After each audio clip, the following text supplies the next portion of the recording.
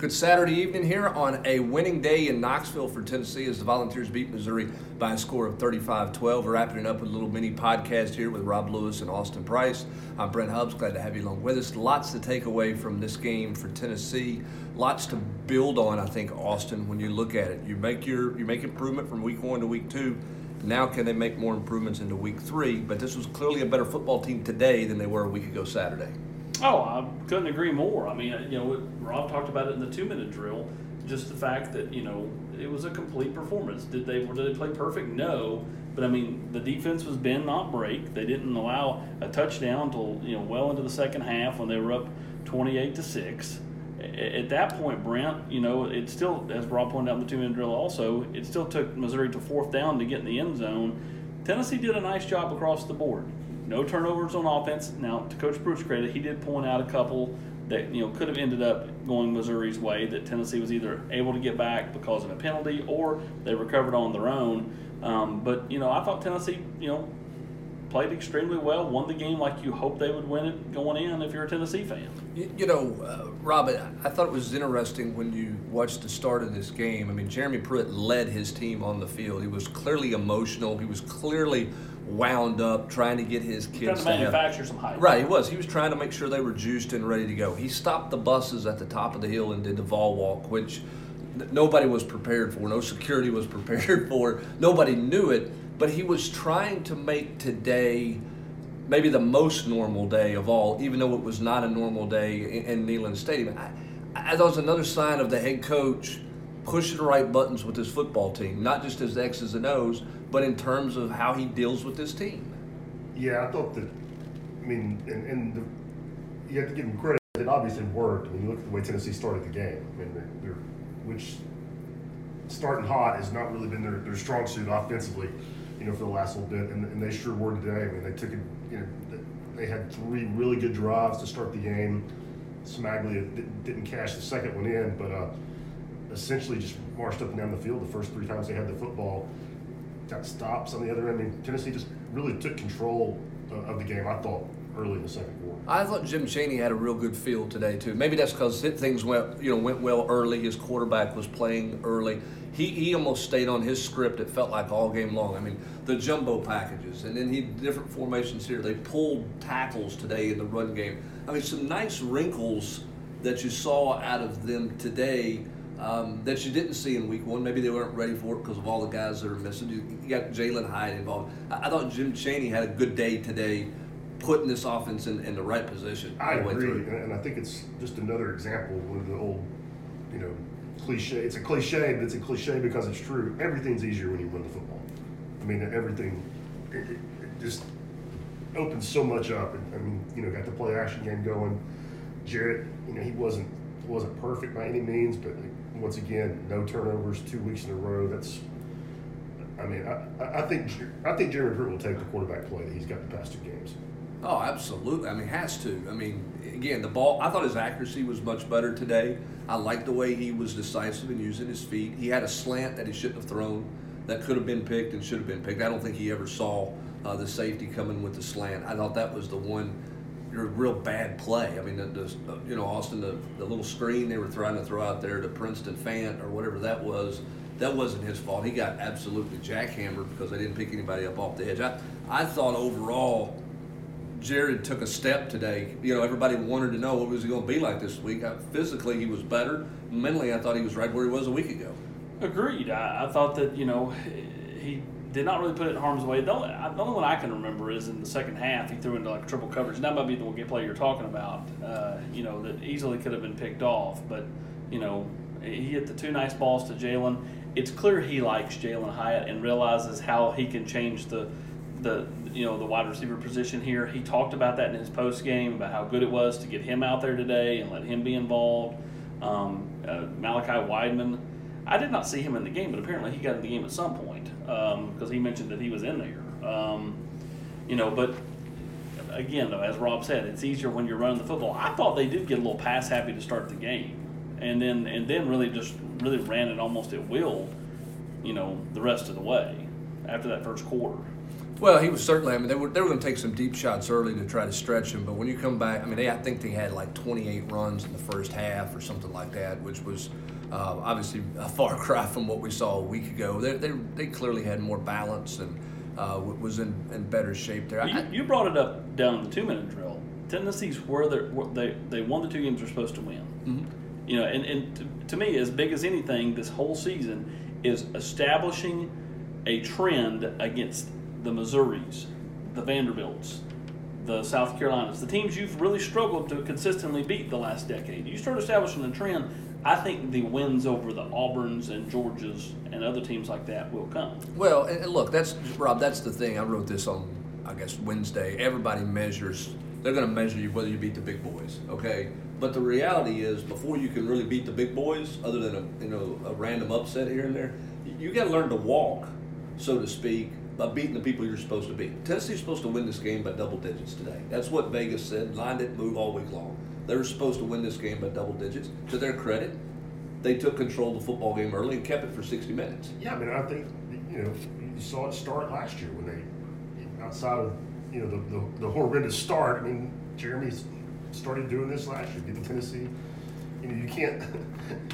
They went from the cellar to the middle of the pack. I mean, they had a 500 record in the SEC for the first time since, good gracious, like Butch's next to last year, and you could just feel it coming. And now, I mean, I feel like this team, are they ready to compete with Georgia and Florida? I don't know that I would say that, but boy, they're way closer to being able to stand toe to toe than they have been in years. And you know why that is? In my opinion, I had one of the media guys that was here in the box today, and he doesn't come around all the time. And he came up and he said, "What do you think the difference is in this football team now versus a year ago or 2 years ago?" And I said, "It's the line of scrimmage. No I mean, question. you're winning at the line of scrimmage, and that's because you're better at the line of scrimmage. You've won these close games, and that's why you've won 8 in a row. You've figured out how to finish games against Mississippi State last year, get a key conversion here and there, pick up a blitz, or pick up a 3rd and short, whatever. I mean, all of a sudden, Jared looks like Tom Brady on quarterback sneaks. I mean, like, you know what I mean? Like, and that to me all goes back to offensive line mentality.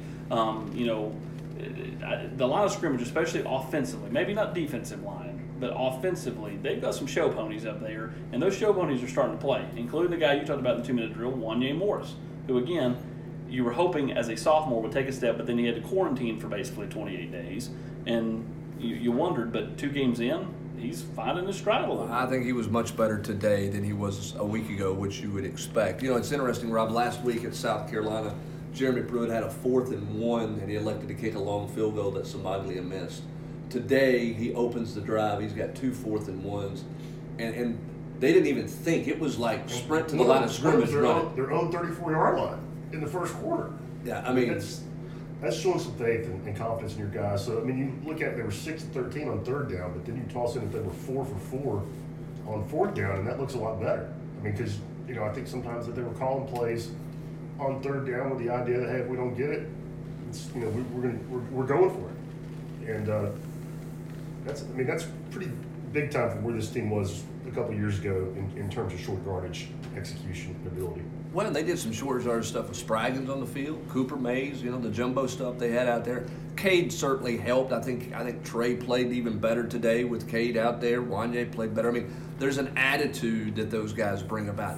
I think what's going to be interesting moving forward when you look at this team defensively, what do they look like in the back end next week, assuming Schamberger's back, Bryce Thompson's healthy. And they tried to not play him very much today, like to the point like where he would go up to DA. I was watching him on binoculars, would go up to DA, push to go into the game. DA would push him back, and then he would jump around like, oh, I mean, come on, let me play.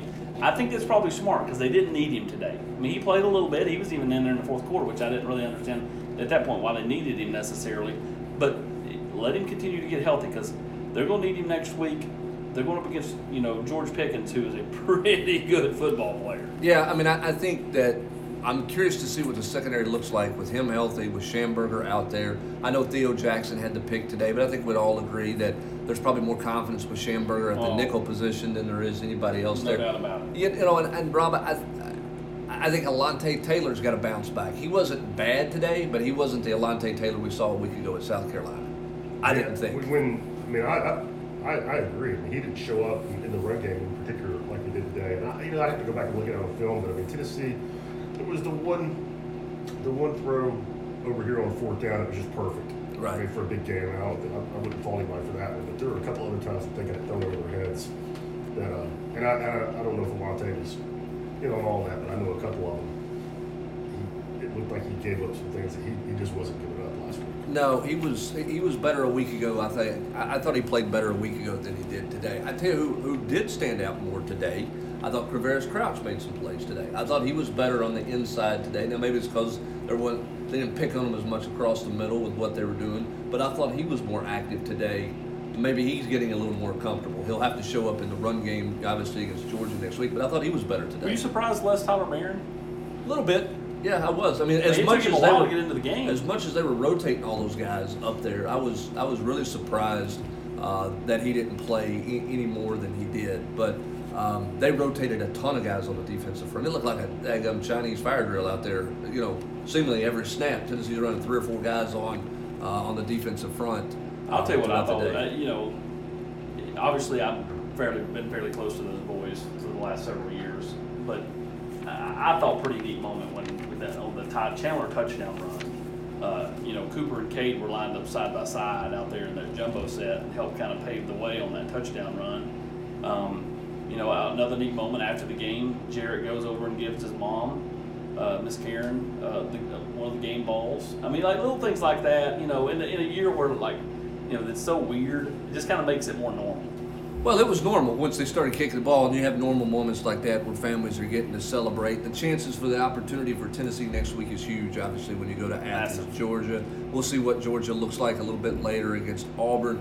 As we close this mini podcast out, I want to spin it forward a little bit. Rob, I'll start with you.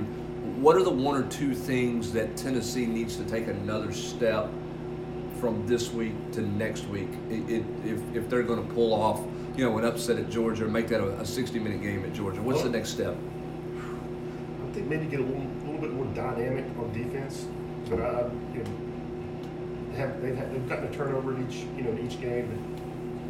But, just one. Just didn't see a lot of explosive defensive plays today. I didn't think. And even we'll see what Georgia's offense looks like tonight. But I think creating some havoc on that side of the ball. I think paramount next week is, and I know Jeremy said after the game, hey, we had a lot of the guys out with COVID and stuff, and they're not ready to play a full game. But I think trimming down that offensive line rotation, because there was a couple of times where, again, much like last week, they go right down the field and score, have a lot of success. Then they change the lineup a little bit. Next series, not as much, And so I think, if you can find a way to keep those guys on the field, I think that goes a long way to playing them, more consistently on offense. Because, it almost has felt like through the first 2 weeks, when Tennessee's needed a touchdown, they've been able to go get it. But then it's like they fool around with, different lineup changes and, this and that. And then, they go into a lull. Then when they need it again, they go get a touchdown. I think to be more consistent, they've got to trim some type of rotation down. Yeah, I think for me, defensively, it's just about being more consistent. There are times that they flat out, dominant, and hold everybody, hold it down. They didn't handle the quarterback change particularly well. They got beat deep once and got away with it because the kid dropped the ball. So I think they got to clean up a few of the mental mistakes that they have made defensively to tighten that up if they're going to have a chance to go between the hedges and win next week. But that's next week. As for today, Tennessee 2-0. Win streak continues as they beat Missouri here at Neyland Stadium by a score of 35-12. For Rob Lewis and Austin Price, I'm Brent Hubbs. Have a great rest of your Saturday, everybody.